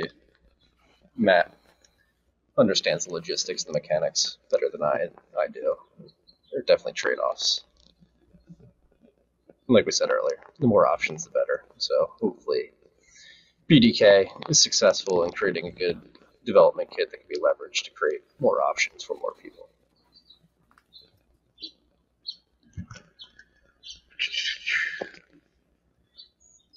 Here we go. Next on the software update list, NSEC Bunker version 1.0 has been released. Opens up Nostr for shared projects and companies. So what is this? Is this the private key manager? Yeah, by Pablo. Yeah. Is that a helicopter in your background, Marty? A prop plane running advertisements. I do hear. I hear the birds too. Sorry, gotta figure it out. My father-in-law's bedroom's You're disgusting good. right now. I can't go in there. You gonna do them like that?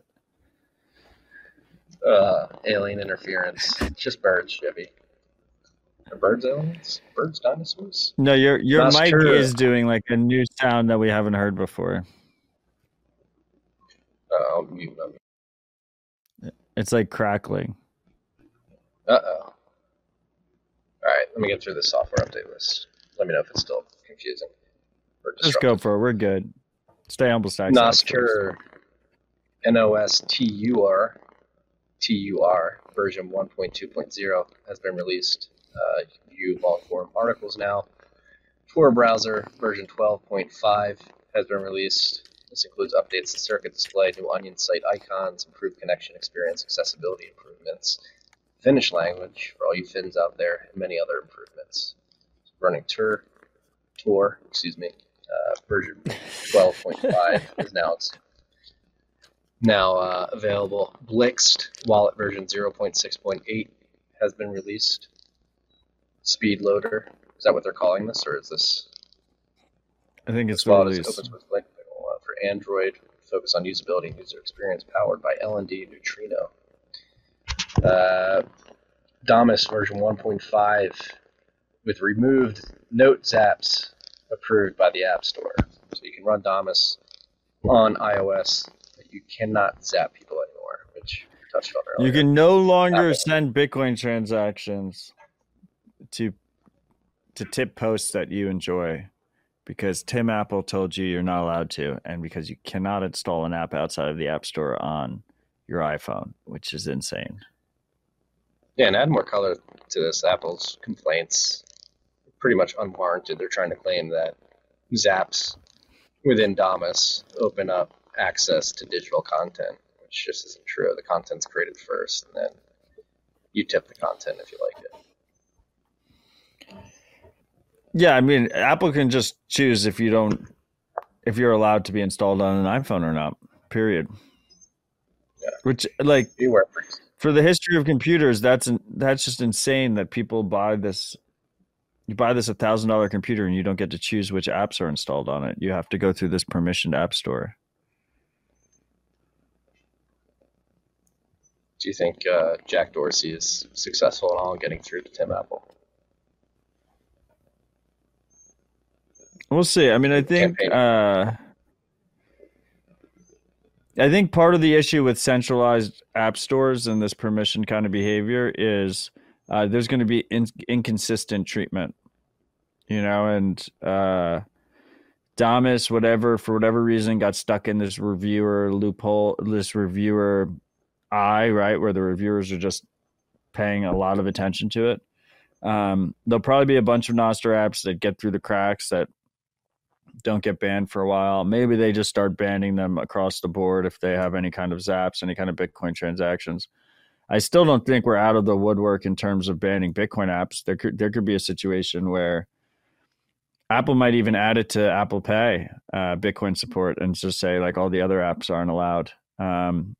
That's their control over of their ecosystem on iOS, on Apple and iPad, on iPhone and iPad.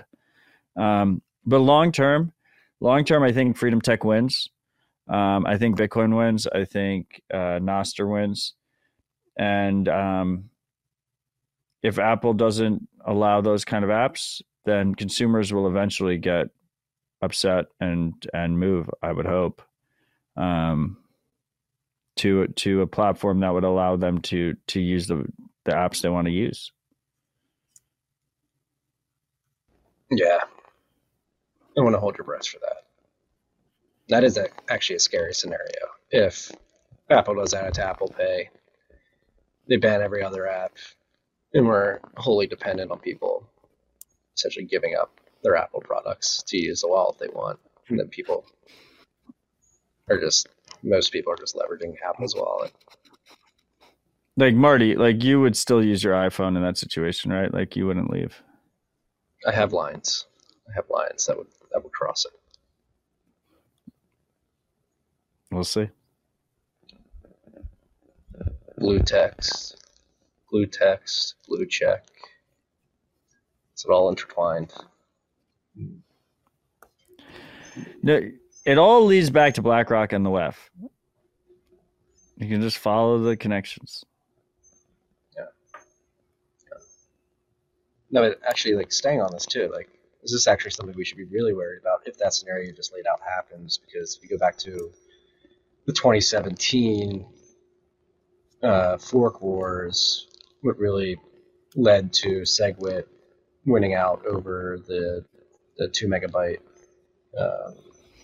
just pure block space raising was the fact that economic nodes sent transactions that signaled for SegWit, and that's why it eventually won. Like, if there's a scenario in which Apple creates their wallet, doesn't let anybody else use it, and then their wallet's obviously leveraging their node, which Bitcoin becomes popular, and Apple becomes the most popular wallet in the world, like they're able to sort of manipulate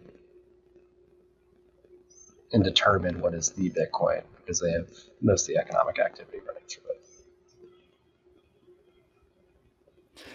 Yeah, I mean, I think there's similar concern over any kind of wallet that gets significant market share. Because if you're not using your own node to interact with the Bitcoin network, you're using someone else's node, and you're trusting them with both verifying the rules of the network, verifying if you own any Bitcoin in the first place, and trusting them with your privacy, which is why it's important that we make sure nodes are very accessible and that people can use their own nodes. I don't think that's a real concern, though, but we can cross that bridge when we cross it. But I'm going to be really disappointed in you, Marty, if Apple only allows you to use Bitcoin in the Apple Pay wallet and bans all Bitcoin wallets, and you continue to use iPhone with your blue check. I'm just going to be so sad. It's just going to be sad. I probably won't have any. I probably won't have any energy at that point. I'll probably be very close to just worrying about goats and other stuff. But I'm going to be so disappointed in you. I'm not going to let you down. Don't worry. I've never done that.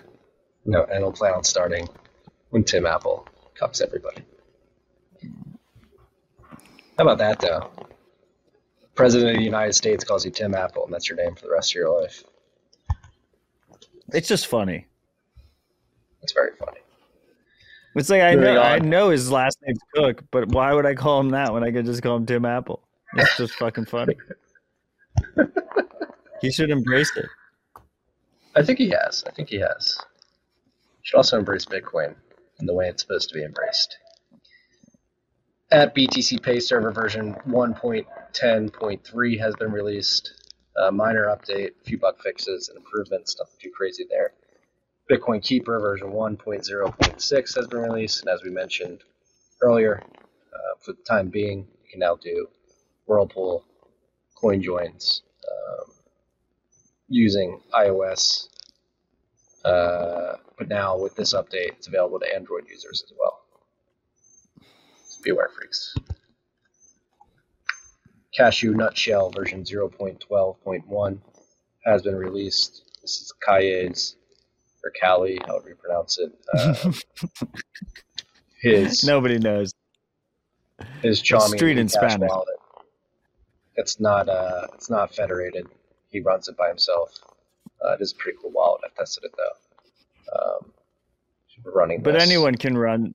Anyone can run. Anyone can be the custodian. Anyone can be the rug puller if they want. Yes, beware. But not federated. Last but not least, on the software updates, Ministry of Nodes Nodebox Plug and Play Bitcoin node has been released. So this is a low-cost plug and play Bitcoin node. It costs as low as $300. They also have a higher. So our boy Catan, Ride or Die Freak, who's been patiently waiting for his 1 sat per byte transactions to confirm for months now, was finally got sick of all the underpowered Raspberry Pi nodes. So now he's buying old Dell computers, loading them up with all the software you need, and we'll sell you one preloaded if you want. He also has amazing guides, so you can just go and buy a computer and set it up exactly the same way on your own and learn how to do it yourself. But if you want to buy a preloaded one, he's willing and able to do that for you. It's a very affordable price. It's a very accessible price, and you do end up supporting his educational efforts, his fantastic educational efforts, by giving him a small little cut of he's got a little margin baked in there. But remember that obviously whenever you get any of these preloaded boxes, well, whether it's this one or the other one, you're trusting the person who puts it all together for you. So just keep that in mind. But yeah, Catan, we appreciate you, brother. Cool idea. Shout out to Catan. Legend. He's gonna, yeah. I mean, he's wrong about 1 sat per byte forever. Like frankly, he's wrong, and I hope he just hasn't. I hope he's managed his UTXOs in a way that he's not expecting 1 sat per byte forever, because it can get quite painful. I'm with you, Catan. We're going to get our 1 sat per byte transactions cleared this year before Christmas, so keep them in the neighborhood. Last thing we have on the list, I didn't catch this. It's cool to see. Sort of cool. Slovakia lowers Bitcoin capital gains tax rate from 39% to 7%. Should be 0, but it seems like the gradually then suddenly. Slovakian government's looking to incentivize Bitcoin adoption and usage. Yeah, I mean, I think we're going to see more jurisdiction. What?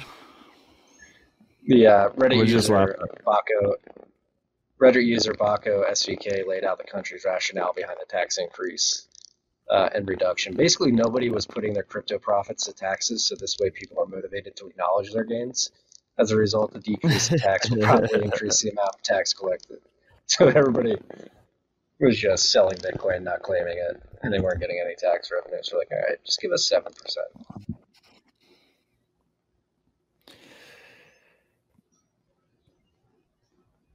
Well, what I was going to say is I think that there's advantages to different jurisdictions to become more friendly to Bitcoin, to attract business and increase tax revenue across different avenues. So, I mean, Bitcoin is a global money. It is a global network. It's a global movement. It has helped foster some of the greatest free markets humanity has ever seen. That trend will continue. And that trend includes jurisdictional marketplaces, essentially, where sovereign individuals choose which jurisdiction they want to be in based on a trade-off balance. Yeah. Slovakians, capital gains tax lowered. BTC pins incentivizes selling. Boo. Or at least here in America, you have to pay capital gains tax even if you spend Bitcoin. So beware of that. I know you're American, so if you're spending Bitcoin, beware of that. That's all we got for the list. That was a good 2-hour rip. Rand Moore is saying I might be getting microwaved. Is my mic? Dude, it sounds so bad. It sounds so bad, but at least we got through it. We got through it. You're good. I mean, we could understand what you were saying. It's kind of a metaphor for what the people that don't verify their identity, their Twitter experience. Like this is what one of my millions of us have to deal with on a daily basis. You had your now? phone on the line? No, it's still fucked. You should try and troubleshoot it off air before your next show. Or not, but definitely before next Thursday for the next Rabbit Hole recap. Get that sorted. Sorry, before we wrap up, I just wanted to do a huge shout out to all the ride or die freaks out there, including Joshua. I think we're kicking Joshua out of the ride or die club for complaining. You're I out was of the giving club him a right bone. now. We might let you back in. For now. We don't like complainers in the Ride or Die Club. Fuck Marty. He doesn't get to choose. This has been great. I'm excited. I feel like this next cycle is going to be crazy. I feel like we're getting started. A lot of reasons to be hopeful. Very optimistic. I just think this was a good rip, and it's been a good week, and I hope people start to practice self-custody more, and learn how to use the tools.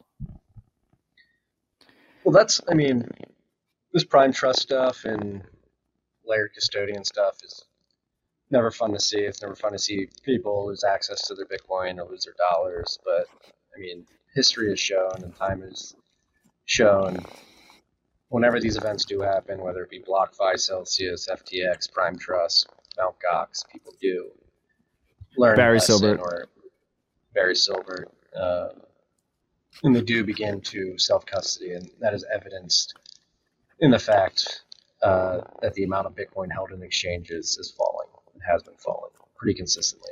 Yeah. I think it's at its lowest point in like 2 or 3 years. The path to hyper-Bitcoinization is billions of people getting rugged over and over and over again until they take self-custody and personal responsibility. And that is the unfortunate reality. And it sucks. But it's also where my conviction comes from, because that's how Freedom Tech wins. Freedom Tech wins by just people getting burned, and then realizing the need for personal responsibility, searching for the tools. We need to have the tools and education ready for them when they do, and we will, and then we win. But there's going to be pain in the midterm, and the bank runs will continue. Bank runs are just getting started, freaks. Yes, sir. They are definitely going to continue. And to Matt's point, people do need to get burned. They do need to get rugged. They don't need to, but they will. And that's how hard lessons will be learned. But we hope most do through this medium, some through this show, coming week in and week out. Hopefully, the show helps many of you skip the ruggings. Yeah, there are dozens of people that can escape it, which is good. Every person that gets to skip touching the stove is a win. And every person that realizes after the fact and then takes personal responsibility and learns how to use the tools is a massive win. With all that said, this is great, Marty. I love you, freaks. Love you, Marty. Thank you, Logan. Stay humble, stack sats. Love you, freaks. Love you, Matt. Fuck you, Logan. Peace and love, freaks. Resist the check.